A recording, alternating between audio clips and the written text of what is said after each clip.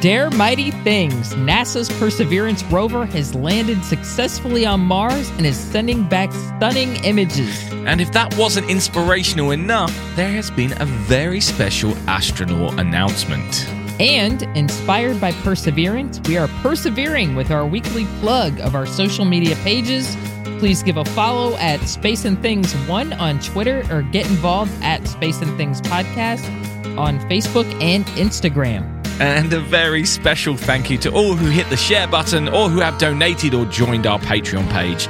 You are the best! But all we want right now is for you to sit back and enjoy episode 26 of the Space and Things podcast.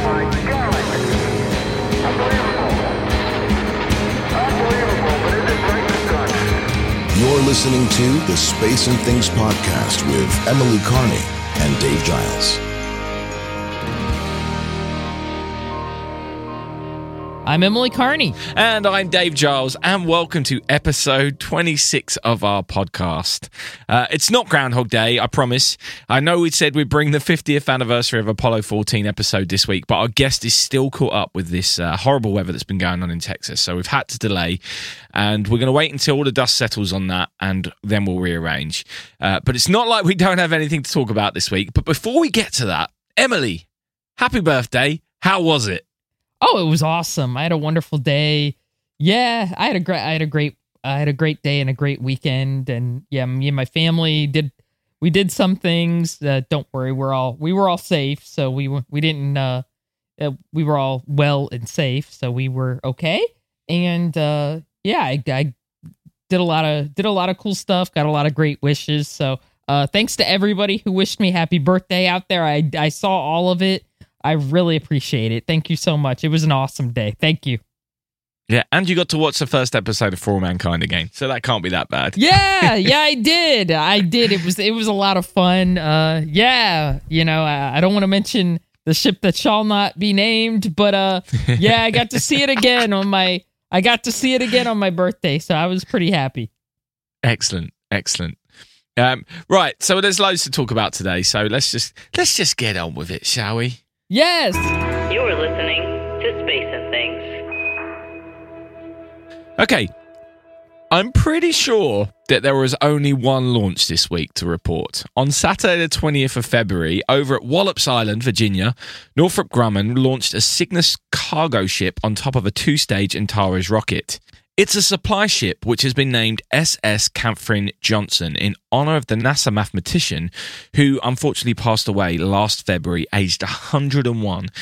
She was made famous with the release of the Hidden Figures movie, which came out in 2016. Now, this spacecraft traveled for 2 days before it reached the International Space Station, where it was captured by astronaut Soichi Noguchi using the robotic Canadarm 2. The astronauts are currently unloading all their new goodies and toys, and they're going to then fill it with trash before it departs in May to burn up in the Earth's atmosphere. Now, I said only one launch. There may have been a second in Iran, but it's all a bit sketchy. I'm going to put it in the show notes. Elizabeth Howe wrote a wonderful article on space.com about this, but it's unsure. If it happened, it was a suborbital flight, but we're not sure. And it's really sketchy. So for now, we'll say there was one launch, but there may have been an Iranian one. We don't know. All right. Sketchy. All right. Sketchy, yeah.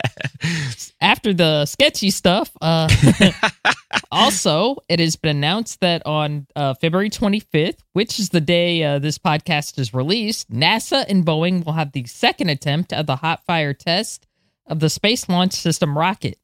This test, known as the Green Run test, is being done to try and ensure that the rocket will launch successfully for the uncrewed Artemis 1 mission. You may remember that the first test took place on January 16th and was cut short after 67 seconds of the planned 8-minute firing of the engines. Now, hopefully they've fixed the problem that they found then, and we can get back on track for Artemis. NASA also announced that they have delayed the launch of the Double Asteroid Redirection Test, or the DART mission. It was planned to be launched between July 21st and August 24th, but because of a few technical problems, they're now looking at a launch window from November 24th to February 15th, 2022. This mission is attempting to crash a spacecraft, which is going to be launched on top of a SpaceX Falcon 9 rocket from Vandenberg Air Force Base in California, into a binary asteroid system, or two asteroids to us normal folk there. There's one big one called Didymos and a small one called Dimorphos. It's a new planetary defense technique which is attempting to change the speed of the asteroids through this impact. If it works, then it potentially could be used if an asteroid was heading for Earth, which sounds like something out of a movie. And while we're talking to sci-fi turned reality, let's get to the juicy stuff. We go! Okay.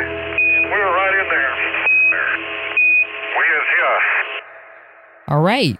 We previewed this a couple of episodes ago, but NASA's Perseverance rover landed successfully on Mars last Thursday in Jezero Crater. I'm sure you all know this already because it's all over the news, and if you're into spaceflight and all, then you're definitely going to have enjoyed this. On Monday, the folks at NASA's Jet Propulsion Laboratory in California gave a press conference where they showed the video of the rover's descent to the Martian surface and also played audio recorded from the surface of Mars using the rover's microphone. Now, you've probably seen and heard these. If you haven't, I need you to stop the podcast right now and stop what you're doing. Seriously. The links are in the show notes, so if you haven't seen them yet, or even if you maybe have seen them, why don't you go watch and listen? Now, what did you think? Oh my God. How many times did you watch this? I haven't stopped watching it. It's my form of procrastination at the moment. I'm just gonna watch that again. Want to listen to that sound of the wind again. It's weird because, like, for years, I've been trying to avoid capturing wind on microphones when I've been doing interviews or recording. You don't want to on the microphone, but I'm so excited about hearing that noise coming from Mars. It's absolutely incredible. But the press conference, when that video was first played, I couldn't believe it. I could not believe what we were watching. The definition and the colors and the detail, it was crazy. And you think that we've spent all of our adult life, or all of our lives as kids, we've been watching those grainy moon landing videos, and we love those from the Apollo program. And this is the first time anyone has seen something similar coming from Mars, and it's just so much higher quality, as it should be. It's 50 years later than what we will always have loved watching from the moon. So this is it's just crazy. It just got me so excited about so many things that potentially are coming up. Yeah, when I saw the descent stage do the sky crane maneuver and all that, I thought I was going to drop dead or something, because it was just like, holy crap. That's something like you'd imagine from science fiction, books and stuff like that. And I was just like, just seeing that with my own eyes. When Curiosity landed, that was awesome too. I remember reading about that whole, what they did with the sky crane maneuver. And I was thinking like, that's nuts, but it was hard to visualize it. I mean, there were NASA animations, we should say, but it was hard to kind of visualize it. It's just like, wow, they got a thing that's going to drop the rover off. Wow, that sure is neat. But being able to see it, and another thing is a lot of people on the internet have noticed there was no flames coming from it, because I think that's probably because of the fuel and the atmosphere and everything there. But just being able to see that, kind of lit up by the sun on Mars was just like, what the heck? This is insane to me, And also just being able to see the parachute with the sun gleaming on it, gleaming over it. I know it sounds nuts, but I'm watching it and I'm like, man, there's the sun. I'm like, of course they have the same sun that we use over there, but your brain is just kind of like, whoa, there's the sun, and you're like, I don't know. It's just so weird. It's seeing something happen in that environment. It looked familiar and foreign, like at the same time to me. It was very weird. Yeah, it was very weird. And I think there's a natural disconnect when you see an animation of what something is supposed to be compared to the actual footage. There's clearly a disconnect there. It's such a different thing. Now, I do have a concern. Obviously, we are excited about this, but we are space nerds. We were always going to get excited about this. Mm-hmm. My concern is that because of movies and the nature of entertainment these days, that most people who watch this, like most general public people, aren't that impressed by it. I've got nothing to base that on, but that's my concern, that actually we are super excited, but how do we sell that excitement? How do we sell this to other people? And I think that's the hard thing to do. Like I was trying to get people to watch the landing on Thursday night, and it was difficult because they're like, "Oh, what, we're actually going to watch it land?" I was like, "No, you can't. That's not how we can do that yet. That technology doesn't exist yet." But you'll get to watch Mission Control. And they're like, what, we're just going to watch people in Mission Control? It's like, look, I assure you, it's a lot more entertaining than you think. Like, it's amazing watching these people and watching their reactions and hearing the call-outs from the ship. I assure you, you're going to enjoy it. And they did, but it was an effort getting people to watch it. Yeah. And then they all were like, oh my God, I'm so glad I watched that. That's amazing. So exciting. And then they've now watched the other video as well, and it's all been brought together. But some people don't get the excitement of why this is historic. We're living in the future. It's crazy, isn't it? It's just crazy. Yeah. Like when I saw that video, I was like, man, the game has kind of been changed now, because we're going to expect this from a lot of every other lander or every other rover that goes on another world now, almost, because now they have the capability to do it. The only thing that I was I wasn't disappointed by Perseverance at all, but the only thing that I was like, what is that? A lot of people on Twitter and Facebook were like, man, why aren't we getting this sooner?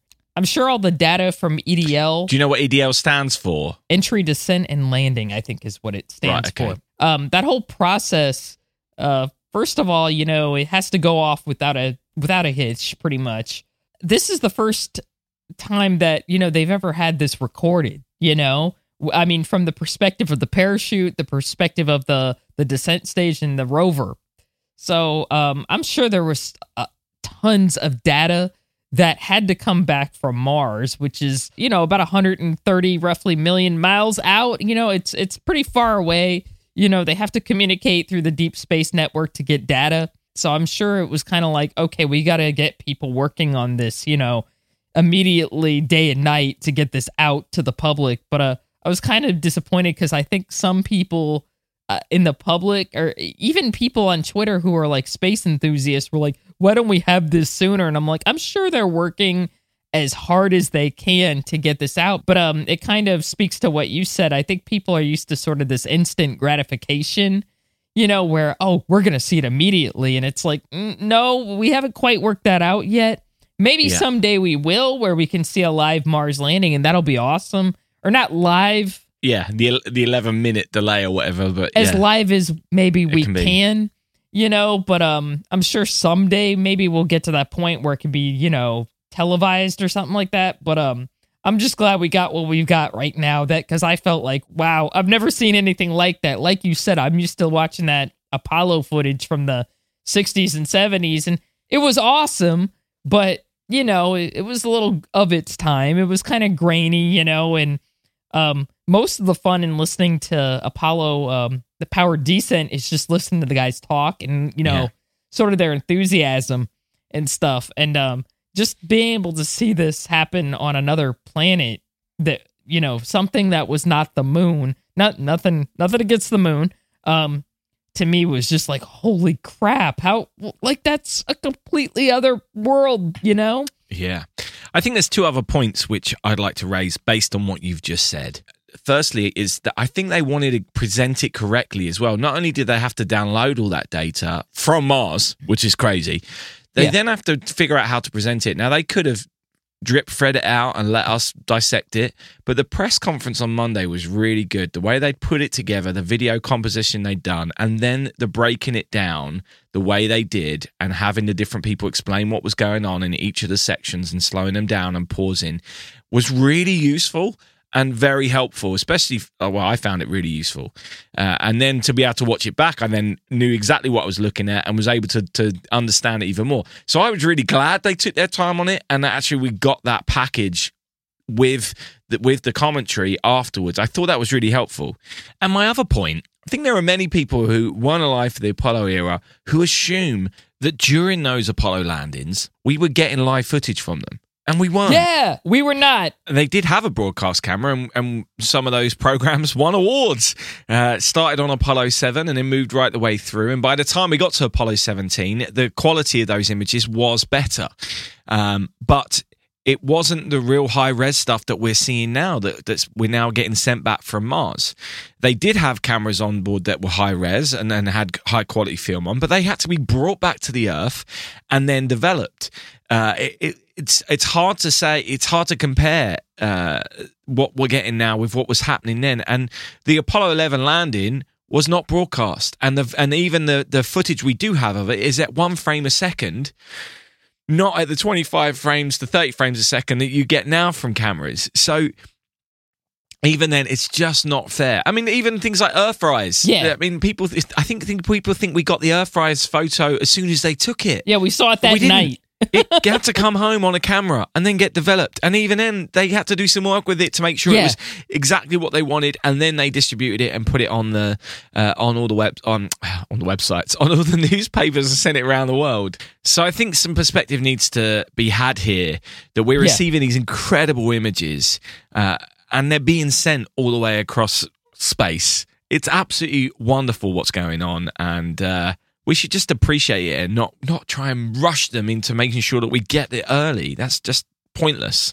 Exactly. Like, I was thinking today, oh no, I'm going to have to mention the word. Do it. On Skylab. On Skylab, they had the solar, the Apollo telescope mount, the telescope, and it was heavily, it had, I want to say 8 or 9 instruments. I probably am wrong.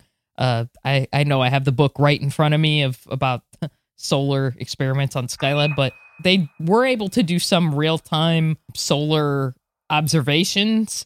They sort of had like a viewfinder thing on there, but they also had film, which the astronauts had to go and collect. They had to do EVAs and collect the film, and that wasn't developed until later. So a lot of the Skylab stuff people probably see nowadays, like say on, if a TV show actually mentions Skylab and shows sort of a snippet of the film, that's probably something that, people on the ground didn't see for quite some time afterwards. So yeah, all that stuff had to be developed. They didn't have a dark room on Skylab. Ed Gibson couldn't just go in and develop all that footage, they didn't have the room for that back then. Like you said, during those days, there wasn't instantaneous, they could just beam a picture back. I remember even with New Horizons a few years ago, like 5 or 6 years ago, it took probably about when it did the flyby, I want to say it took, my memory probably isn't as great as yours, but it took probably about a day. Remember when we got the one really awesome picture of Pluto with the heart, and we found out it had like sort of a heart on it? Yeah. It wasn't instantaneous, was it? And even then, it was like weeks before we got all of the files.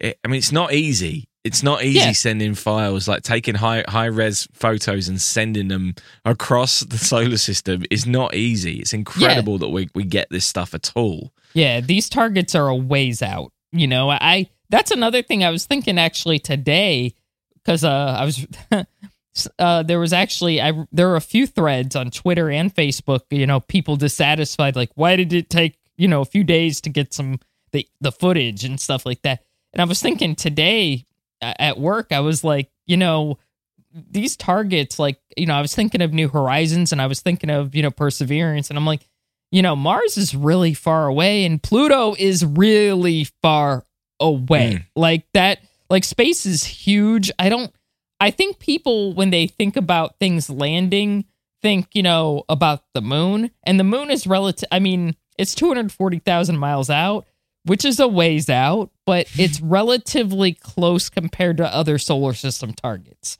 So I think people think of things like, in terms of the moon, where it's almost instantaneous, where you can send something and get something back, whereas other places are not like that. So I don't know. I think that's something that, people need to think about is, space is huge and these places are really far away. Expectation versus reality. I think with the New Horizons thing, they sent a really low res thing back fairly quick. Yeah. The same way we got the low res image from Perseverance fairly quickly after it landed.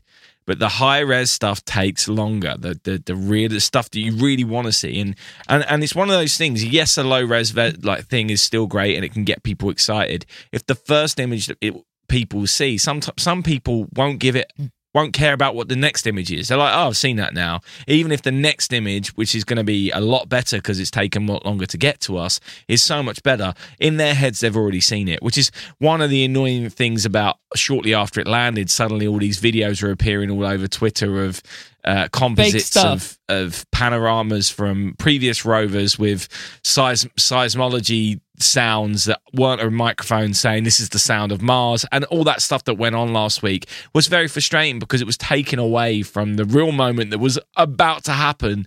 And it was a frustrating weekend. I think that might be why some people were saying, shouldn't NASA just get things out now because other people were trying to steal their thunder? But fair play to them, they didn't, because they wanted to get it right, and that was correct. Yeah, I thought what they did was really awesome because like you said, I agreed with you. I like the way that it was presented, because they stitched it together and sort of explained everything. And it was just, it was that like I said earlier, if you haven't seen that video yet, you have to stop. I mean, just pause this podcast, just pause it and just go watch it right now. You have to see this. So many great moments. The heat shield coming off, and you're like, wow, look at that. It was amazing. Yeah. And then as it got close to the surface and you suddenly see all the dust like moving across the surface, it was unreal. It's like, I just don't have the words, Emily. I just don't have the words. And the thing is, this whole thing just gets me even more excited for what we've got coming up. Yeah. The Artemis program is going to be such a game changer because we're going to be going back to the moon with people with high-res cameras and a much better broadcast quality than we ever had in the Apollo program. And we're going to be able to see the Earth in ways that we've never seen, from a human perspective, with people that are better media trained or better suited to present this information to us. And it's not just going to be white men doing it. It's going to be a representative of the world. And there are other countries that are going to be involved. All this stuff is just so exciting. And this one project, this Perseverance project, and this video highlights exactly how exciting this whole period is. And in our lifetime, humans may be making that journey, and we're getting for the first time that visual of what that might be like for those people who do that journey.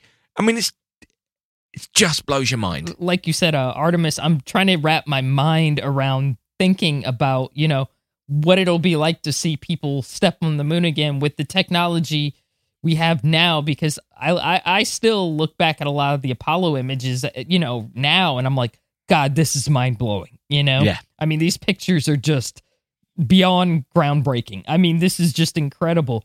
And we're going to see this stuff in, such better resolution. It's going to be, we're going to see stuff live from the moon that's going to look incredible. It's not going to be, the grainy kind of ghostly pictures of, Neil and Buzz bouncing around on the moon. If Perseverance is any indicator of what, that'll look like, holy crap. I'm not going to be able to get out from in front of the TV set. That's all I have to say. I'm not going to be able to deal with it. I'm going to have to quit. I'm going to have to quit everything that whole time. Like, I'm just going to call my boss like, yo, I quit. I'm done. Yeah. I'm just going to watch the moonwalk. Start saving your holiday days up. Exactly. Like, I'm on vacation. Don't call me.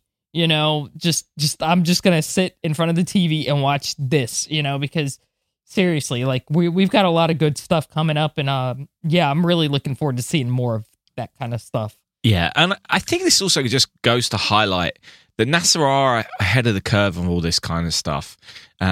I hope it's just not just a Western bias thing, but you look at the recent Emirates mission and the Chinese mission, and they didn't get anywhere near the press coverage that this has got. But then the images we're getting back from Perseverance are so much further down the line in terms of technology and what we're experiencing there. And also NASA take you along for the ride, being in mission control on Thursday and seeing the reactions of not just the people directly working the consoles, but the people around that. You felt part of the mission, and you don't get that from China. You barely find out what they're doing. But with NASA, we're there, we're with them, we're going through it all. And to me, I'm not even American, but it doesn't matter. I'm part of it. I feel part of this big journey that we're having, and I'm inspired by it. And all weekend, I've just been full of joy. This whole mission has just filled me with joy. I'm buzzing. Yep, same here. I really felt they just did it perfectly, and really from the start, I've been kind of, I'm sort of a space history nerd, so I've been kind of going back and watching, old videos too of like when Viking. Because that was, it's hard to believe, because I just had a kind of a big birthday, but a little before my time. And I remember Viking as a kid looking, at the books a few years later, like, around 1983, 84 or so.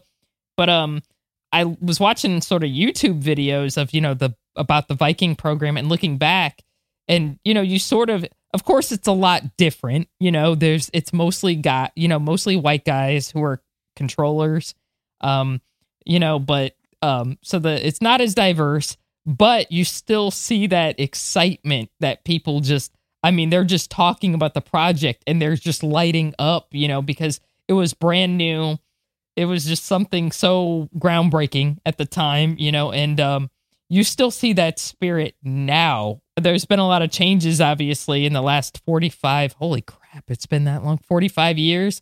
But, you still have that joy and like sense of newness when you're doing something like that. So I just love it. I thought it was really cool. And there's one other part of this mission I want to bring up, and that's the secret message that was within the parachute. So the parachute was made up of this red and white material in various patterns, and it was claimed that this is so that they can see from different camera angles. They know exactly what they're looking at if the pattern is a certain way. But also, it contained a secret code in binary code, which is a language of computers, ones and zeros. But around the outside, they'll use binary code to spell out the coordinates of JPL in California, which is a nice touch. But in the inner rings of the parachute, it spells out the phrase, "Dare mighty things," which is the quote that Emily said at the very top of this podcast. Now, if you know me, you know that that's kind of how I live my life. The very fact I'm doing this whole Abbey Road project is a big mighty dream, and I think this all comes from the fact I'm so into the space program and space flight in general, because if you're going to do things in space, they are big and they are mighty and they're bold and they're risky, and you're putting things on top of giant rockets and you're sending them miles away. It is the ultimate daring mighty things, and it's always inspired me in my life. So to see this within a code, it's such a wonderful piece of art. I think Todd Oliver, one of our friends of the podcast, has said on Twitter, I saw him, or Facebook somewhere, he said, "I don't care if this cost $1 or $100 million, it was worth every penny, because this is the kind of art which absolutely inspires people." I agree totally. Yeah, I have to admit, when I figured that out, when I heard about that, I didn't figure it out on my own, but when I saw that for the first time, I got a big tear. I got tears in my eyes, because that quote is from one of America's great presidents, Theodore Roosevelt, and it's from a really awesome speech he did. And basically, the speech is, I'm totally probably misquoting him, but the gist of the speech is, although we may find our path kind of checkered with failures, we're going to still continue to dare mighty things. And amazing. I love that, because that's so like, okay, we're going to make mistakes. We're going to do stuff sometimes where we're like, oh, that didn't quite work out. But, we're going to learn from those, and we're going to accomplish, the next biggest thing, and surprise ourselves maybe. And I love that spirit. I think that spirit really is kind of emblematic of the whole space program. I think all over the world, not just for the United States, but just kind of like, okay, we're going to do trial and error and figure out what works. And, maybe we'll end up all the way in Mars and a Martian crater, and now we're there. So Yeah. that's just incredible to me. So I love it. Absolutely.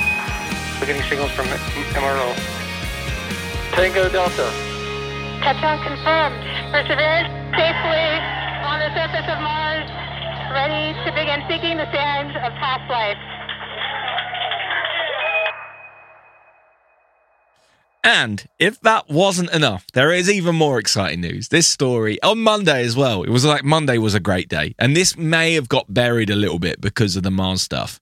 But a few episodes ago, we reported about the Inspiration 4 mission in which billionaire Jared Isaacman has hired a SpaceX Dragon capsule and will take the first fully private crew into space. He's going to be flying himself, and he has set up competitions for 2 of the other seats, with the final seat being chosen by St. Jude's Children's Research Hospital in Memphis. And at a press conference, they announced that they have chosen 29-year-old Haley Arsenault. She's a physician assistant at the hospital, but what makes her story remarkable is that she was a former patient. When she was 10 years old, she had bone cancer, and as a result, she had received metal rods to replace parts of the bones in her left leg, which will make her the first person to go to space with a prosthetic body part. So, for a number of reasons, this is just an amazing story, and I don't know where to begin, Emily. I don't know where to begin, but you just can't help but smile. And the interviews and the press conference is just wonderful. I started crying for, oh boy, I'm afraid I'll start crying now. Oh, Jesus Christ. I can feel it coming. Okay. Woo. It's kind of personal for me. I have a form of bone marrow cancer, and it's not going to kill me before anybody freaks out. It's not deadly, but it's called the myeloproliferative neoplasm. Basically, my bone marrow makes too many platelets, and I've been getting treatment for a few years, and I'm happy to say I'm doing very well. My blood looks like a normal person's blood, which is awesome. So I want to make it very clear I'm fine. I'm probably going to live as long as everybody else on this planet, so don't freak out. Because when people hear the word cancer, they're like, oh, they immediately, flip out and think, oh my God, you're dying. And it's like, no, there's a lot of different types out there. But when I read that, I was like, oh my God, I started crying because I'm like, there's hope for somebody like me, somebody whose medical history is not perfect, because when I got that news about almost 5 years ago, about 4 years ago, I know this sounds so dumb because it's like, okay, this should be the last thing you're thinking about right now. But one of the first things I thought of was, obviously the first thing was, oh my God, how am I going to adjust to this? And the second thing was, I'm never going to go to space, I know that sounds stupid, but it's like when your whole life is about space flight, you kind of think about, man, I would love to go to space. I would love a shot at that. I would love just one orbit. That's it. I wouldn't even like an orbit. I would just like a suborbital shot and come back,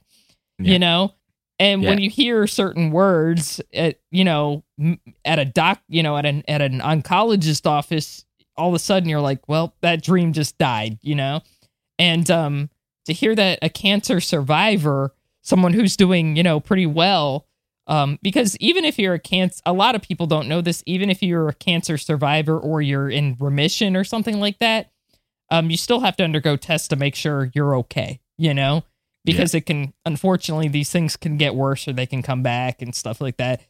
So it's kind of like a life, thing where you have to keep getting checked up. And just to hear that somebody who's not only, an amputee, but somebody who probably, has to get checkups, every so often, whose medical record is not 100% perfect, getting a chance to go to space, man, that for me is just a game changer. It really is. I think, God, I'm at a loss for words. I'm like so excited for this young lady. It kind of goes with what we talked about last week with the ESA, the drive to get people who have disabilities to to sign up to try to qualify to be an ESA astronauts. And I'm really excited for the same reason because, it used to be, I've looked at the NASA astronaut applications and I'm like, there's no way I would ever pass any of this stuff. I mean, not only do you have to be highly educated, and I don't have a doctorate, unfortunately, you know, you have to be in tip-top condition. I mean, everything has to be on point. And now we've got a second story in 2 weeks of different people potentially, well, one confirmed, but what they're looking for another as well, that are going to start going. And that's just a game changer, isn't it? It is. It gives me hope. Oh God, here we go again. I don't want to mention anybody's name because I'm gonna get dinged.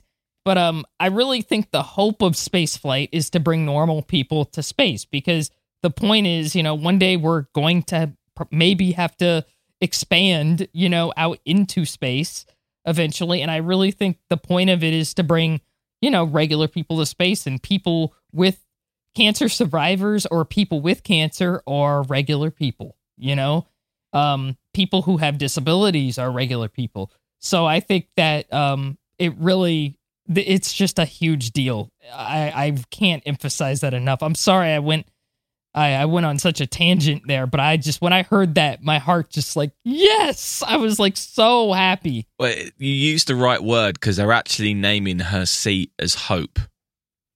Oh, gosh. She has the Hope seat on Inspiration 4. Okay, now whoa. Yeah, exactly. So I'm not sure what they're naming the other 2 seats, but obviously a third seat is going to a contributor to St. Jude fundraising, and a 4th seat is going to a winner of an entrepreneur competition, which is being sponsored by Jared Isaacman's Shift for Shop, I think is what it was. So an app that he's developing. So I don't know what they're naming the other 2 seats, but it's so far one seat been named living up to its name of Inspiration 4. And oddly, I think the most inspiring person in this whole thing will probably end up being the Jared Isaacman, of which it wouldn't have happened without him. And it's one of those things we moan about the billionaires, but at least this one is doing good here. I mean, this is what you want to see. Okay, you've got some money, let's inspire some people, and hearing Haley's story and then hearing your story as a result is inspirational, and that's what this is all about. And it gives us all a little bit of hope, and I think it's really important, especially with a couple of years we've had, or a year we've had now, or whatever's going on. It's like, this is another good news story coming from the world of space. Why are more people not into it, Emily? I just don't get it. I just don't get it. Why do we have to try so hard to make other people say, oh, what is this you're into? Why? Because it's so inspiring. Like, these stories are just wonderful.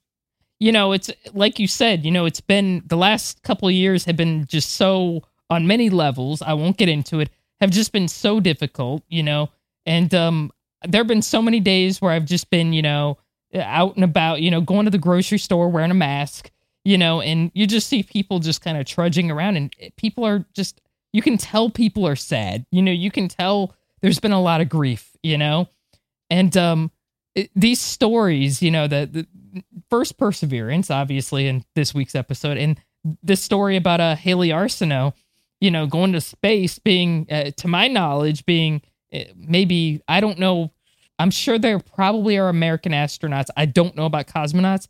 I'm sure there are American astronauts who are cancer survivors, and that maybe they had it, and it, you know, they had surgery and it was removed or something. I honestly could not tell you. But to hear about her story, and, you know, this, okay, you know, number one, she's differently abled because she's missing a limb.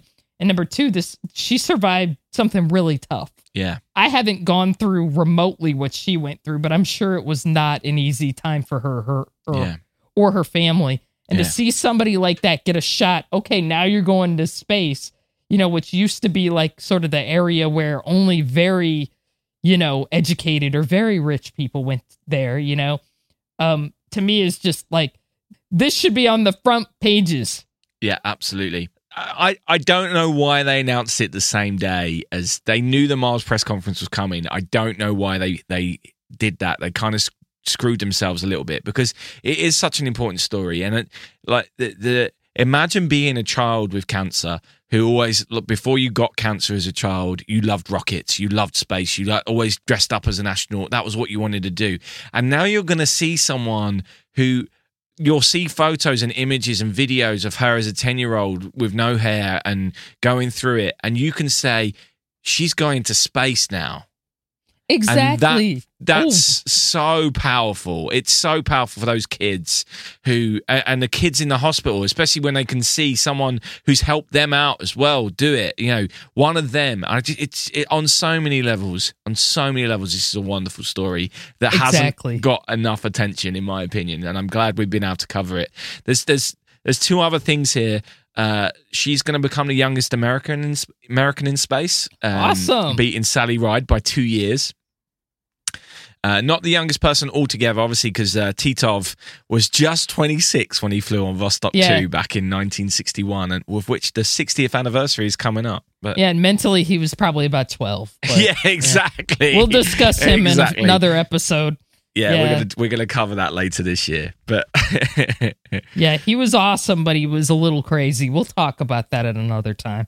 Yeah, so this is a good news story. It's a good news week for people who like space. So although we haven't been able to do our Apollo 14 episode this week, I think this both of these stories deserved us talking about them in the lengths that we have done. And if anyone else has stories that they would like to share, or if we've missed anything out in any of this, please let us know, because both of these stories are amazing, and the more I read into them, the more images I'm looking at, the more I'm excited and inspired for our future, and got some more hope as well. And my parents are getting their first vaccine tomorrow. It's just a good news week, isn't it? Do you know what I mean? That is awesome. Yeah, that is awesome. Exactly. That is the awesomest news. That is wonderful. Yep. Good news week. Good news week. Well, it may have been one small step for Neil, but it's a heck of a big leap for me. Emily, before we go, I've got to do this. I mentioned a few weeks back, we asked people to tweet us things that I'd like to hear you say in a British accent. Now, there are many different accents, so I'm going to let you choose which one you use. If you can even try and make one that's not a hybrid of many, that's also impressive. But one of our patrons, Don Irwin, tweeted this one, and it's a good one. So I've written it down for you, and I'd like you to give it a try. Okay. Oh my God, I can't believe I'm doing this. Hey, Dave.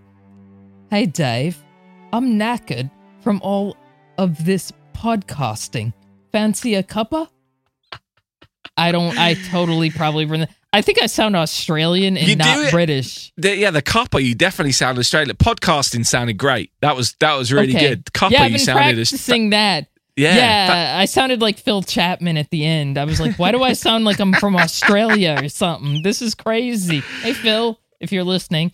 But, yeah, I'm just like, I have no idea. Yeah, my accent was terrible. So, yeah, I'm trying to... Okay, my husband is trying to tutor me in how to do a Scottish accent. And, I can't do that. It's going terrible so far, just so you know. He can do it. He's actually half Scottish. Okay. And he can do it, and I cannot. I'm like, it is so embarrassing. So for all of you Scottish people who may be listening to the show, I'm probably going to try to do a Scottish accent in the future, and I'm going to probably get canceled in Scotland. So... Yeah. I also think it's a bit unfair that we're picking on your British accent and not not giving people what they want. So I think it's only fair in future that I also, if you send Emily a challenge for an English accent or British accent, then send an equivalent in an American accent for me to try and do. I was trying to think of what it might be myself, like, hey, Mama, I'd want some of your sweet tea or something like that. But then I just thought I'd probably going to get cancelled for saying, hey, Mama, or something like that, or trying to do a Southern accent. I don't know. But anyway, if you can try and think of something that has like an American equivalent, which I could try and say, I think that could be fun. Nice little challenge for us there at the end of some episodes. Do you know what grits are? Grits? Yeah. Yeah, I would like some sweet tea and grits, or grits. Grits. Yeah. Hey, Mama, I want some sweet tea and grits. With gravy. Grits and gravy, yeah. Grits and gravy. Anyway. I'm dead. I'm deceased. That actually wasn't that bad. It wasn't bad. Feel free to tweet us any other suggestions and we'll have a go. Why not? That's funny. That's all we have time for this week. And we've got plenty of great things planned and recorded already. which will be coming up over the next couple of months. And you can be the first to find out about these things by joining our Patreon page, which is patreon.com/spaceandthings. A massive thank you to all of our current Patreons, and you guys are really helping us out massively. Yeah, absolutely. But thank you also to all of you for listening, and thanks to anyone who clicks the share button, or if you buy merch or donate as well. You are also all wonderful people. But as always, we ask you to remember that in space, no one can hear you stream. Space and Things has been brought to you by And Things Productions.